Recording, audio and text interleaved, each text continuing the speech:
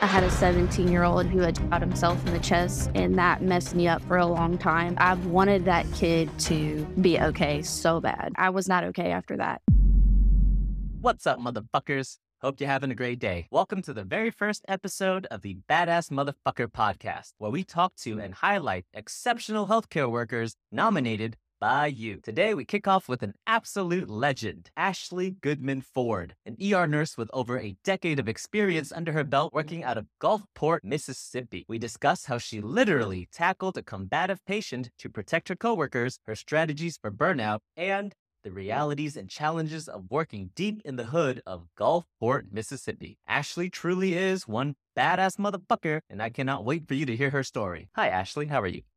Hi, I'm good. How are you? I'm very good. I've never been to Gulfport, Mississippi. Is there any trauma-specific things that happened in Gulfport, Mississippi that might not happen anywhere else? This probably happens all over the country, but we get ground level falls from your elderly population, broken hips, and that's like the main trauma call that we get is a ground level fall with their obvious deformity. They've broken their hip. Some gunshots sprinkled in, some stabs sprinkled in, but it's mostly broken hips. But we have a couple stories from Deanne about you guys had a pretty bad day. There were some back-to-back traumas, and some horrible things happened.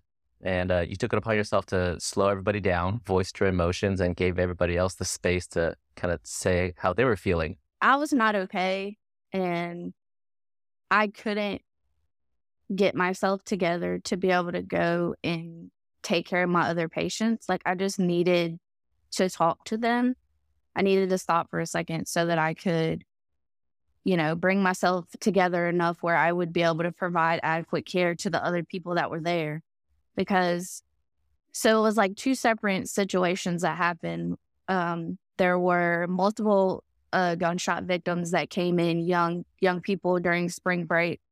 And then the next day or only a couple of days later, there was a 14 or 15, 16 years old, pregnant, shot in the head. They come rushing into the ambulance bay with her. We pull her out of the car. There's blood everywhere. We, code her. And of course, we know that there's nothing we can do because we had no idea how long she had been down.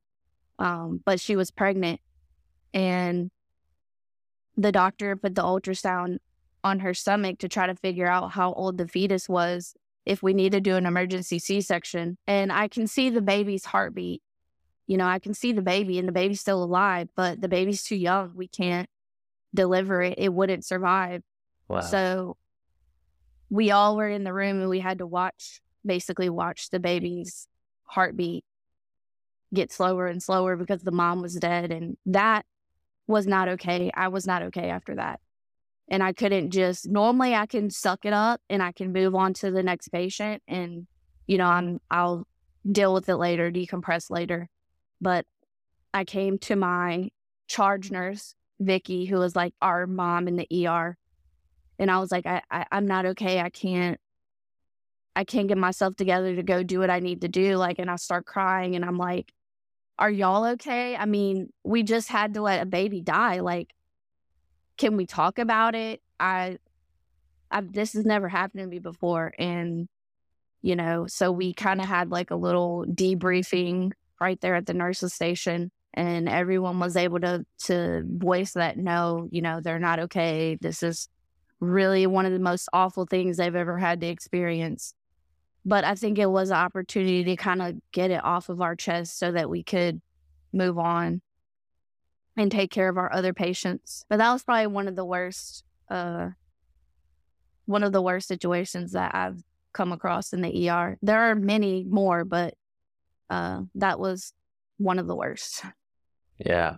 Oh my God. That sounds really bad. There's a lot of things that happen in the ER, but some of these, they just stick with you. I remember I was retelling a story to one of my sisters, and I forgot it had happened. It was 4 or 5 years ago. I started telling it, and I just started crying out of nowhere. And I realized I had not processed it yet.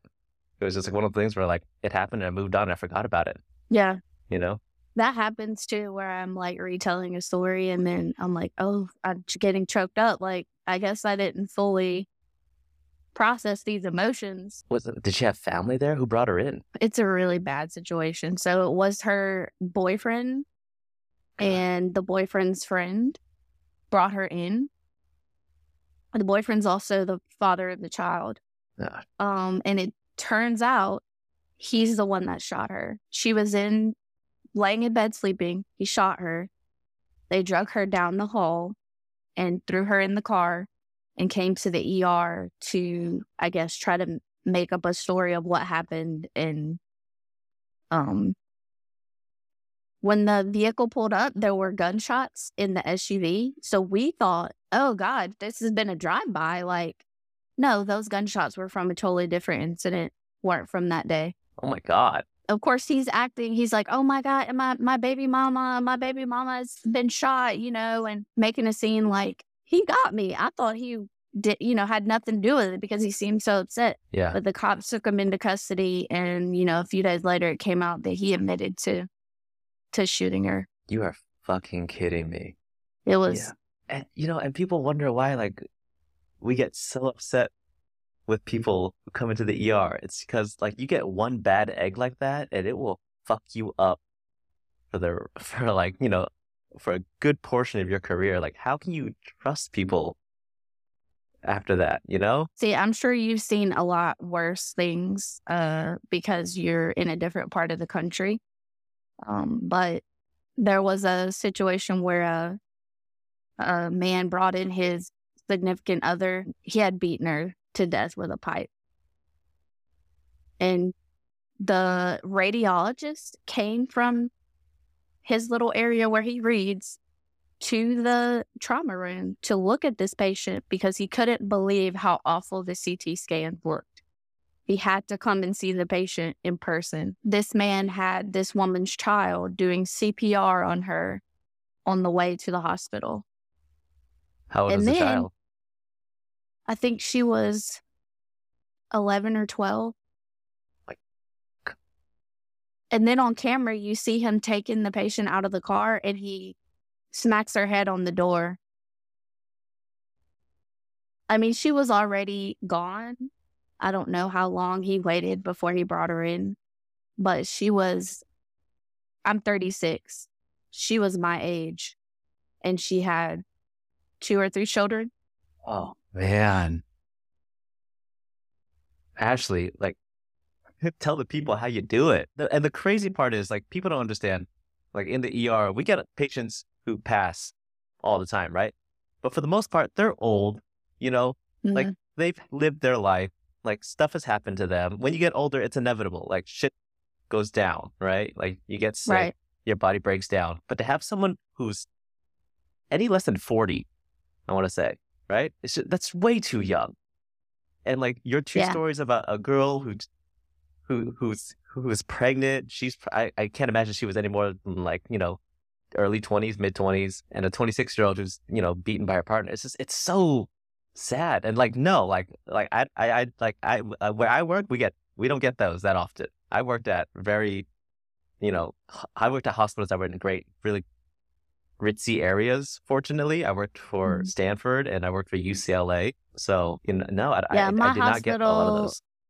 My hospital is in the hood, like deep in the hood. So if something happens, also we're a level 2 trauma center. So if something bad happens, it's coming to us first before, if it requires a higher level of care, then we'll transfer them out. But we're the only level 2 trauma center, on the Mississippi Gulf Coast. Yeah. So the younger people are hard. And then like what is hardest for me is the kids.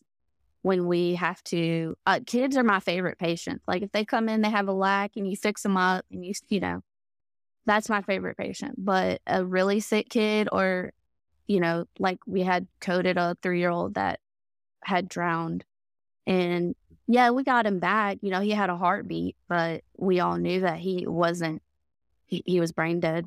And that's the hardest ones to get past for me. I had a 17-year-old who had shot himself in the chest, and that messed me up for a long time.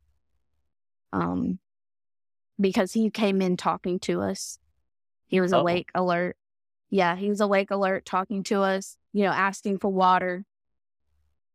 And we put a chest tube in because the x-ray showed that he had a hemothorax. So when all that blood started draining from the lung, he coded. We cracked his chest in the ER. Yeah. And if you don't know, a cracked chest, if people don't know, it's when we slice open a part of the chest, take this machine, I don't even know what it's called, but it basically cranks open all the ribs so you can get to the heart, and either cut the perineum, which is like overflowing with blood, or you manually pump the heart yourself. Is that right? Yeah, and so that's what they were having to do, was manually pump his heart. And so they got the OR ready, and the surgeon's resident was straddling the patient, pumping his heart while we're running down the hall to the OR, and I'm running with the rapid transfuser.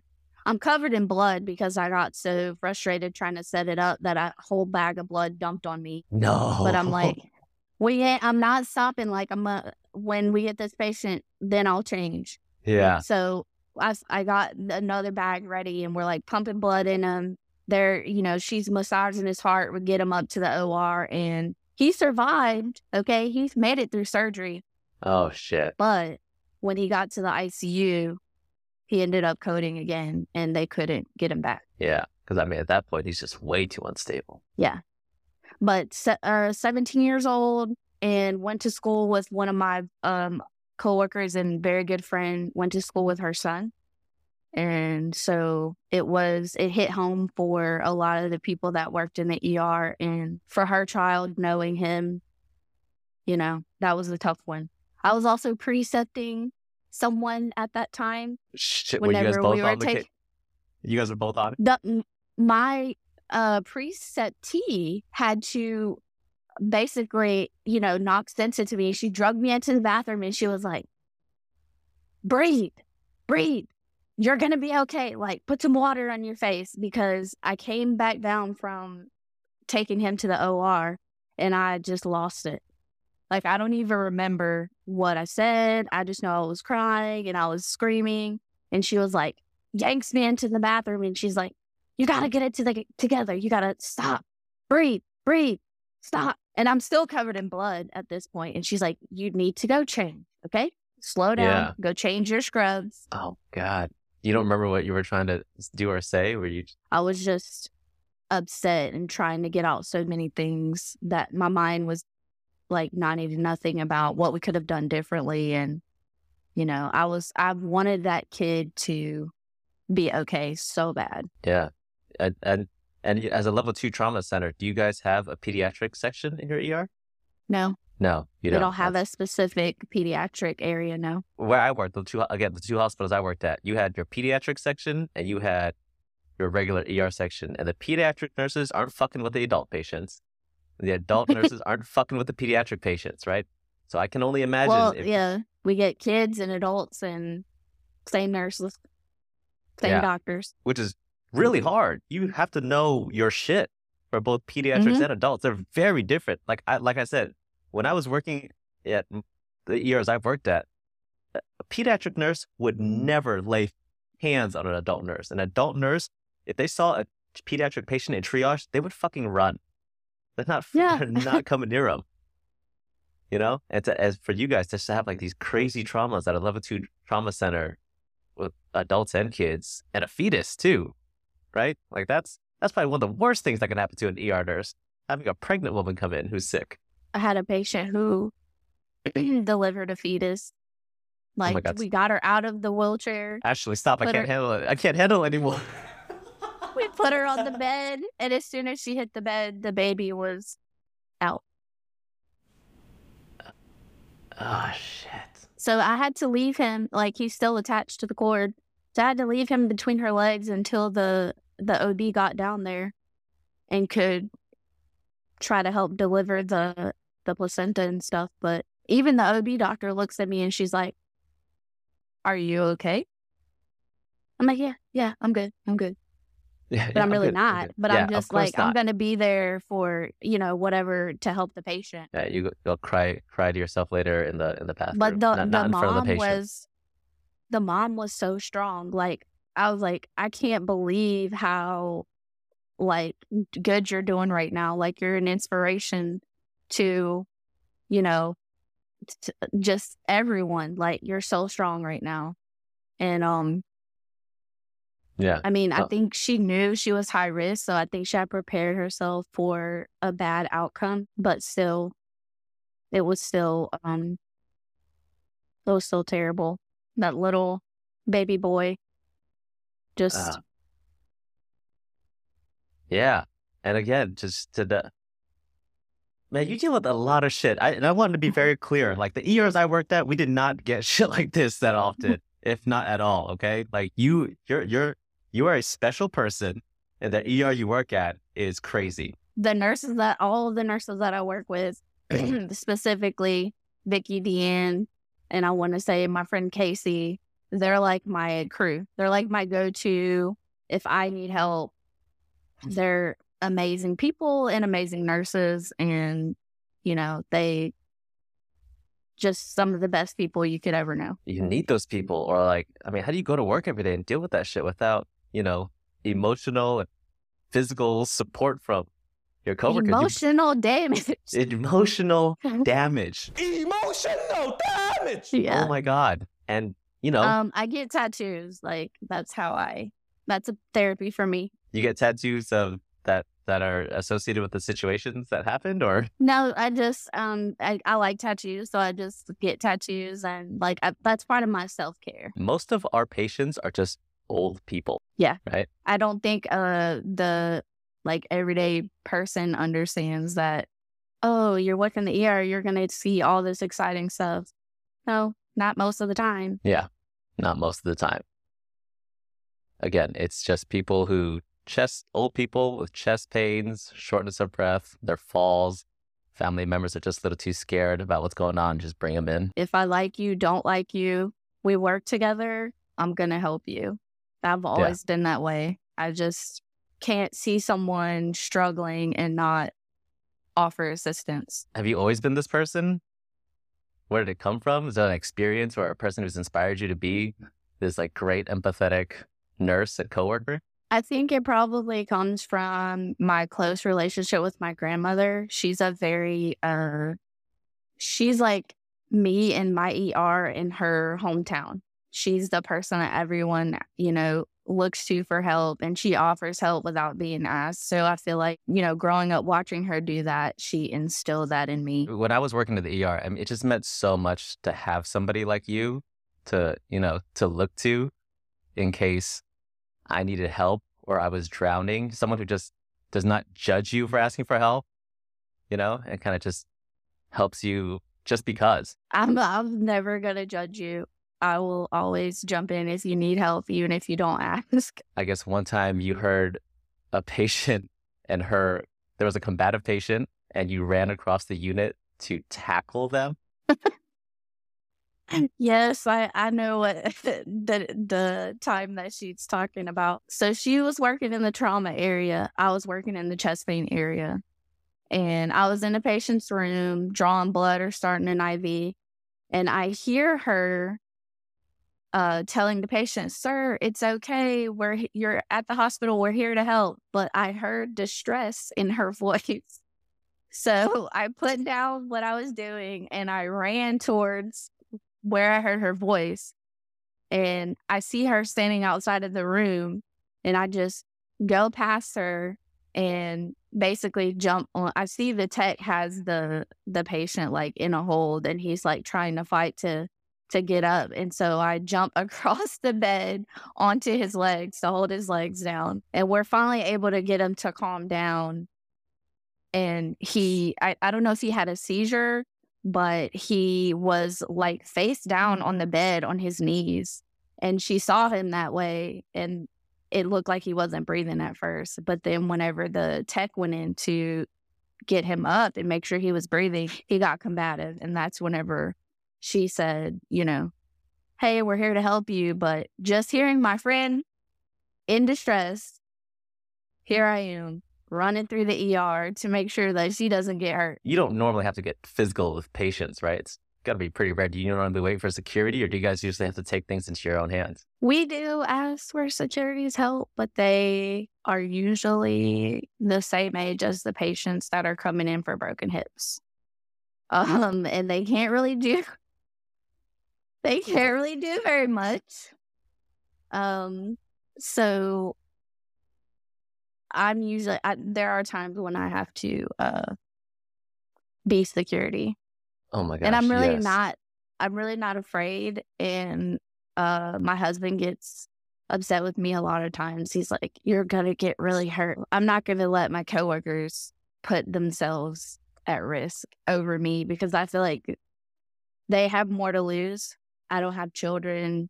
You know, all the people I work with, most of them have children. And I would rather it be me than one of them. I was going to say about the security thing, though. Not only, sometimes they're either the same age as, your geriatric population, or they're just way too young and a little small. Like, how do you expect this type of security guard to go take on a guy who's like, 6 foot and combative?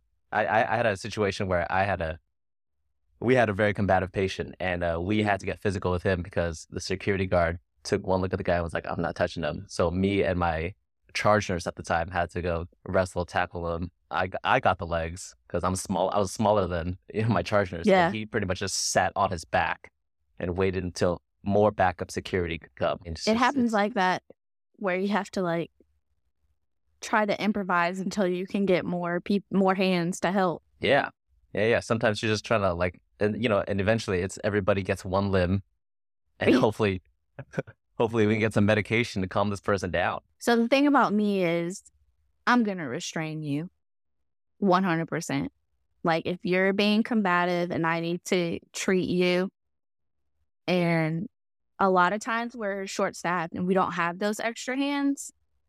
So it's just straight up, I'm going to restrain you. It's the same thing with me. I think I remember I put out a video about restraints, like tips from the ER restraints, and people got so upset that I said, that's like one of the first things we do. If you're being combative or if you're being uncooperative, we're going to throw some, Velcro straps on you, right? Nothing too crazy. That's all it is. It's for the patient's safety and our safety.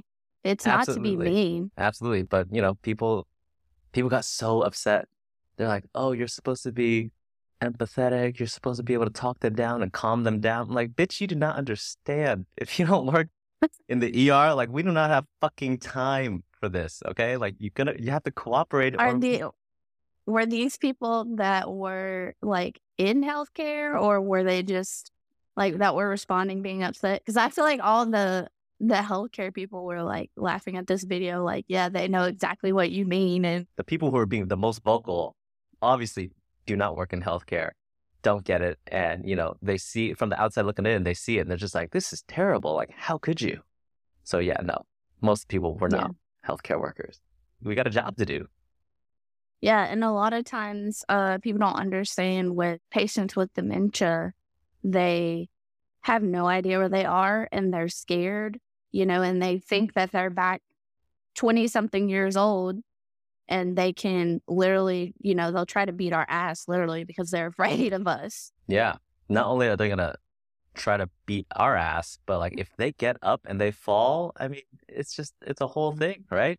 And we don't, the ER, we don't have this. We try to get sitters, but sometimes it's not in the cards. I mean, just the other day, I had a lady who had already fallen and hit her head and was trying to get up and was not like in her right mind at all. I tried talking to her and explaining to her, and I was like, fuck it.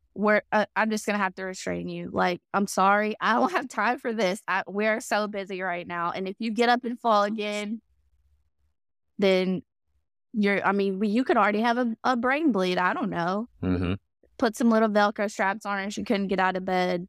And turned out that she ended up being okay. She didn't have any injuries, but still. We have Velcro straps, but we also have leather restraints, which is what we use for like our really big and combative patients, which is a little bit more cruel. So Velcro is like baby Right. steps. Yeah. The other question I wanted to ask is like, I guess, how do you fight against burnout? Because when you go through like seeing young people, not make it, and you're covered in blood, and your mind's racing, and you're trying to save them, and it doesn't work out despite your best efforts. It's just like, how do you fight from going crazy? It's important to, like, when you're not working, take time for yourself, do something that you genuinely enjoy doing. Make sure you set aside specific time for that, and spending time with your family and, other people who make you happy. I have appointment to get a massage once a month. I get my tattoos. I do like movie night with my husband, and we go to concerts. Like, we go to a lot of live music, and that's something that we do together that we enjoy. Like, I think that's probably the most important thing, is make sure you set aside time for yourself and separate from work, like just only for you. And that's how I've combated being, going crazy and having burnout. And the burnout, for me, doesn't really come from these difficult patients, because I feel like I've, done as much as I possibly can to help these patients. The burnout comes from people who come in the ER for bullshit, like not emergencies. And I feel like they're coming in there wasting resources when I could be, taking care of someone who genuinely has an emergency. What's the average wait time over there? 8 hours. I mean, yeah, it's been pretty bad lately during the day. At night, it gets a little bit less, because I feel like sometimes you get like a rush of people, and you don't have any more beds. So that's the worst at night. If on the off chance that it does get super busy, first of all, you're working with half the resources, right? Because everybody, you don't have the same team on days as you have on nights, and if it gets busy, you're completely fucked. There was a situation where because I recently went from weekend day shift to night shift. It's a weird shift. It's 3P to 3A. When I get there, it's balls to the wall. Yep. Busy. And then it kind of slows down usually, getting closer to 3 a.m. But before I started on the night shift, they told me of a situation where they had a alpha trauma and a cardiac arrest at the same time. So the guy had slit his own throat, and there was a cardiac arrest. And so they had 2 nurses for chest pain, 2 nurses for the trauma area. So you got 4 nurses trying to work a cardiac arrest and a alpha trauma in the middle of the night. Jesus. For those of you who are listening, an alpha trauma at your ER means what? It's the highest level trauma. We're calling everybody, all the surgeons. Everybody's getting out of bed. They're coming to the ER. Right. Yeah. And we're going to have to transfer this person to a level 1 trauma center. I think in this situation, he was able to be taken to surgery, and they were able to repair it, because he wasn't stable enough to get flown out until they could do some type of repair. Like a 9-year-old whose face is split in half from the nose down. Her mom was taking her to cheerleader practice, swerved so she wouldn't hit a dog, hit a fence, a pole from the fence goes in this kid's face. And so we get her. She's awake. And she's like tapping the tech, pointing to her face. Like, I don't know if she was trying to say, I can't breathe, because there's blood everywhere. So we have ICU, like everybody's coming down, because she's also an alpha, trying to help.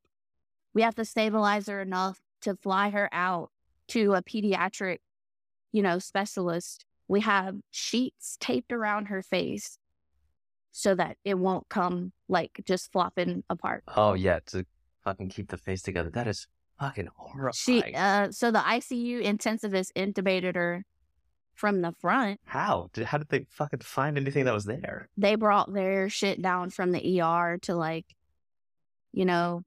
special shit that we didn't have in the ER. That situation was really a lot of cooks in the kitchen because it was a kid. Everybody wanted the best outcome for her. But we were able to get an airway, and there's nowhere to stabilize it on her face though. So literally you got the RT is staying with her holding the tube. And this is like shift change type. There's a cardiac arrest also going on in chest pain while we're at the same time that this girl was. She just rolled in, like the ambulance brought her in. We put her on the stretcher, and then I hear cardiac arrest coming in 19, and then right behind the little girl comes I think it was an older man who was in cardiac arrest. So luckily, this was all the day shift was there. The night shift were coming in, so we had more people. Yeah. Oh yeah, that's like me. It's not that any situation is the best, but like that's like, when the night shift is coming in. If it was gonna happen, it's needed to happen then. Yeah. Yeah, because you pretty much doubled your staff for like 15, 20 minutes. And if the day shift people are nice enough, they'll stay and help, right? Yeah. Not just dump it off to the night shift. But wow. Actually, like I'm like 2 or 3 years removed from the ER, but these stories, like I don't know how much I miss them. Go ahead. Emergency medicine is where that's where I want to be, like what I like to do, but it is really, really hard. And I don't know how much longer, like mentally, I'll be able to do it. I think that I will have to give it up soon so that I don't like really damage myself. Yeah. Because, it's not normal. These stories, that to see these things is not normal. Like this is stuff you're supposed to go to war and see and come back traumatized with PTSD. You know what I mean? Yeah. I feel like my coworkers are like my fellow soldiers. Yeah. Like when we go to work, we're going to war, going to battle. God. And I always said when I left the ER, I don't necessarily miss the work or like what I did in the ER, but man, I miss the people. I fucking loved them, I've met so many great people working in the ER. I mean, just working in healthcare in general, but you spend a lot of time working 12-hour shifts with people. And then you also see some horrible shit when you work together in the ER. So, that's like a different type of relationship. Yeah. It's a different type of trauma bonding where you're helping to save like a fucking 20-year-old who's pregnant and not going to make it. Oh, right? she was younger than that. She was. Oh God, stop it. Like 15 or 16. She was a teenager. Gulfport, Mississippi. Oh my God. Can't wait. I'm going to have a comedy show there. I'm going to invite everybody. I'm going to see what this place is about. What do you think is like the most important lesson you've learned from your career as a nurse? If you don't know, ask. Like if you're not sure, ask for help. Don't just like blindly go do something. I for a while was like, oh, they're going to think I'm dumb if I don't just go do this or whatever. But no.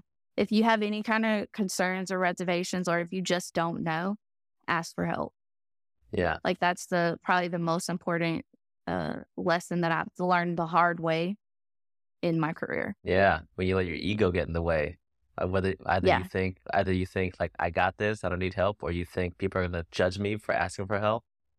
I mean, that's when bad things happen in the ER. Yeah, makes you dangerous if you can't stop and ask if you don't know what you're doing. It takes a while to learn that, I think, just because there are, I love the ER staff, but there are some people who work in the ER who are just completely burnt out, and it's so hard to be happy when you're working with them, right? Because they're so unhappy, they're so burnt out, and like everything kind of pisses them off, and you don't want to talk to them or interact with them. What's crazy is like some of the most burnt out nurses are the ones you want in like the trenches with you, because like they know what the fuck they're doing, right? Yeah, they know their shit.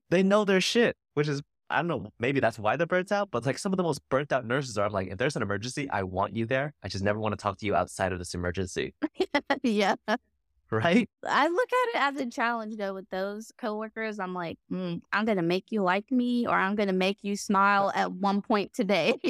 Oh God, no, I couldn't. But That's good. Good on you for thinking that way. So what's one thing you wish patients knew about the ER before coming in? What's something that's misunderstood? I mean, we went over a lot already, but like, what's anything else at the top of your head that you think you'd want to tell the patients before coming into the ER? You're gonna wait. It's the emergency room. So if you're not having a true emergency, you will wait. Yes. And if in a true emergency is the one of many stories that Ashley has told you on this interview. So if it's nothing coming close to that, you're probably going to be waiting, right? Yes. No doubt in my mind, and I doubt in anybody's mind, that you are one badass motherfucking nurse who, out of Gulfport, Mississippi, like words cannot explain how much respect I have for you working there and like going through this bullshit of, the ER drama. But man, thank you. Thank you for what you do, making healthcare a better place. And your coworkers love you.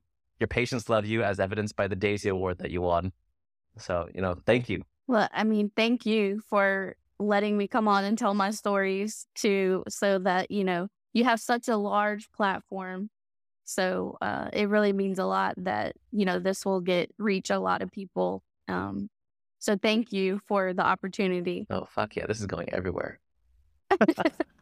Okay, great. We're gonna stop recording real quick. Thanks for listening to the Badass Motherfucker podcast. If you have a coworker who you believe is a badass motherfucker, head over to badassmotherfucker.com to nominate them. My goal is to highlight and share more stories of healthcare workers doing exceptional work in their community who deserve a little bit more recognition. If you enjoyed today's podcast, please give us a like, leave a review, and share it with your friends. Hell, slide into my DMs and tell me yourself. I can't wait to bring more stories your way. But until then, keep being the badass motherfucker that you are.